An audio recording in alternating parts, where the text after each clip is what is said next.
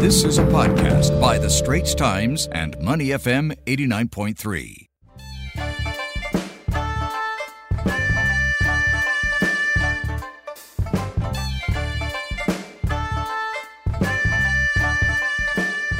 Well, Hong Kong police raided the premises of the closed June 4th museum. That museum dedicated to victims of China's 1989 crackdown on pro-democracy protesters around Beijing's Tiananmen Square. It comes as a dozen Hong Kong activists pleaded guilty to charges related to a vigil last year to commemorate the Tiananmen Square crackdown. Meanwhile, the city has also just announced changes to its vaccination drive. Joining us on the line now to share more is Claire Huang, Hong Kong correspondent at The Straits Times. Claire, welcome back. Hi, Rachel and Tim. Let's start off with the changes from the vaccination drive in Hong Kong. So both the Health Secretary, Sophia Chan, and the Civil Service Secretary, Patrick Nip, announcing changes to the inoculation program. So what are the changes? Tim, the government's target vaccination rate for Hong Kong is 70% of the eligible population, that is, those aged 12 and above.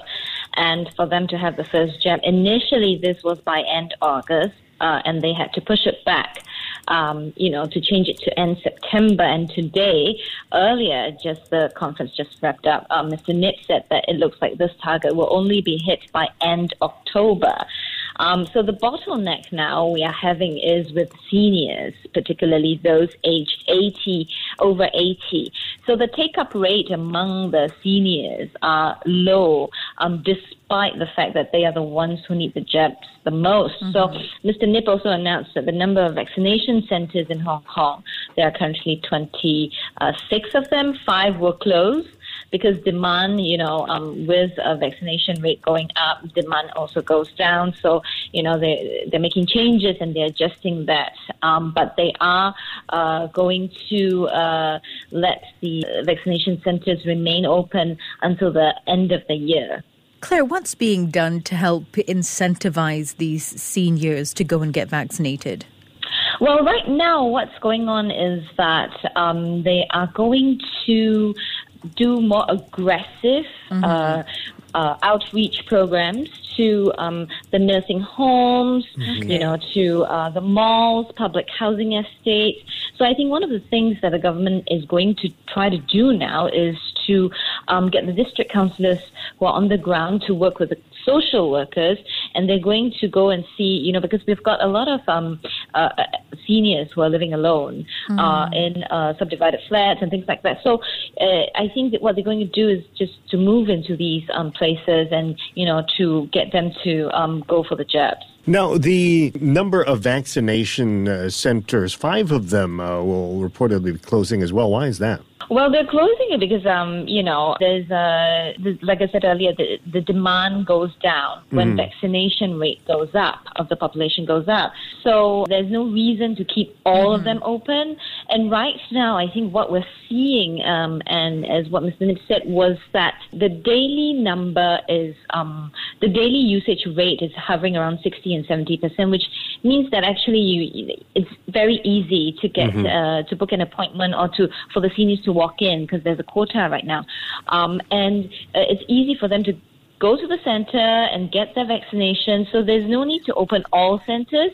And I think if you complement this, the vaccination centers, right, with the outreach program, which they're going to ramp up aggressively, then I think that would work so much better. Okay. So closing those 5 is not a problem. Okay, Claire, in other news, a group that's been hogging the headlines, the Hong Kong Alliance in support of patriotic democratic movements of China. We've got arrests of key members, and today some pleaded guilty in court. What's going on?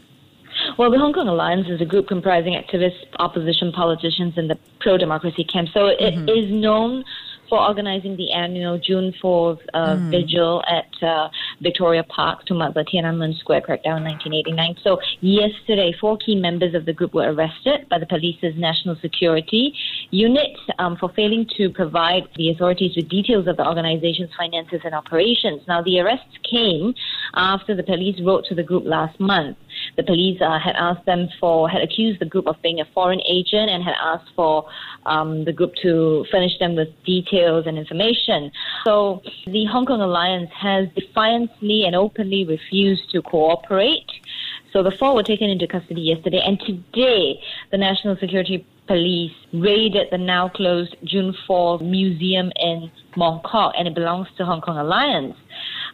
Separately, there's also a little bit of a link to Hong Kong Alliance here because 12 activists, including the vice chair of the Hong Kong Alliance, Albert Ho, and former lawmaker Eddie Chu, pleaded guilty to unlawful assembly on June 4th last year. They admitted to either participating in or inciting others to take part in an unlawful assembly at Victoria Park. So it's a sort of a benchmark, right? In the same case, activist Joshua Wong, who is now in jail, right, and 3 other former district councillors, they were sentenced to between 4 and 10 months for taking part in the vigil. We are also looking at 8 others, including Next Digital founder Jimmy Lai and former Hong Kong Alliance chairman Lee Chok Yen. They've pleaded not guilty, and this 8 will be on trial from November 1st. This podcast is available on our audio app. That's AWEDIO. Like us and rate us. And now, back to our podcast episode. We're talking to Claire Huang, Hong Kong correspondent at the Straits Times. Claire, let's go back to talk about COVID-related stuff again. Tell us more about this Come to HK quarantine-free scheme. It's now open for travelers from mainland China and Macau. What's the details in the arrangement? So, Tim, non-Hong Kong residents who live and work in the mainland and Macau, so this includes mainlanders, expats, will be able to enter Hong Kong without having to go for compulsory quarantine from September 15th, which is next Wednesday. Now, this is under the Come to Hong Kong scheme. It will not apply to people from places in the mainland that are identified by the Hong Kong government as medium or high risk, though. So this scheme will allow up to 2,000 individuals daily. There's a quota. And these individuals will be subject to regular virus testing. They will have to hold valid test results and things like that. Okay, Claire. So we've also got reports of the expansion of an economic zone that's set to grow and to perhaps give Hong Kong a wider stage. So in a nutshell, banks, asset managers, professional services firms can tap the rising incomes and the expanded business opportunities of the Tianhai Economic Zone and neighboring Shenzhen, because it's all part of this whole Greater Bay Area, Now, this zone was created in 2009, and it is home to 11,500 companies with Hong Kong ties. So that's quite substantial, and it's expected to increase with the expansion plan. Hong Kong businesses are generally optimistic, but there are some who are still undecided because details are lacking. So we'll have to watch this space. I mean, if it's anything to go by, Rachel, the Greater Bay Area plan has been moving rather slowly. So will this be faster? It's anybody's guess. Claire, Hong Kong tycoons are limited to 2 election seats per family. In the latest move by China to curb this traditional power bases in Hong Kong, though, property tycoons will be limited to this. What kind of impact will this have in local politics there? Well, in terms of local politics, essentially, I think you are looking at greater certainty for Beijing. Because, the move by Beijing to cut down the sway of tycoons in electing the leader of the city is not new. Beijing did that when it revamped the electoral system earlier this year. So as we move towards the election committee election in over a week's time, we now know for sure that the power of the business and tycoon community here will be limited. And tycoons previously controlled about a quarter of the votes on the election committee. In the past, the election committee had, this is a powerful body that chooses the chief executive, right, of Hong Kong. In the past, there used to be 1,200 seats. Now, after the overhaul, it's 1,500 seats. So not only has Beijing diluted the various groups, more than a third of those seats will now be, of those people will now be selected by pro-Beijing groups. this further diminishes the opposition's chances. Well, voting will begin on September 19 for the committee, which will then elect the city's next leader in March. And then the leader will take office in June. All right, Claire, thank you very much for your updates from Hong Kong. Claire Huang, Hong Kong correspondent at the Straits Times.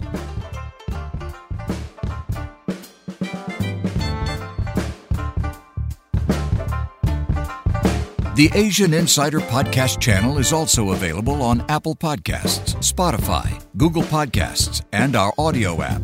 That's AWEDIO. Like us and rate us.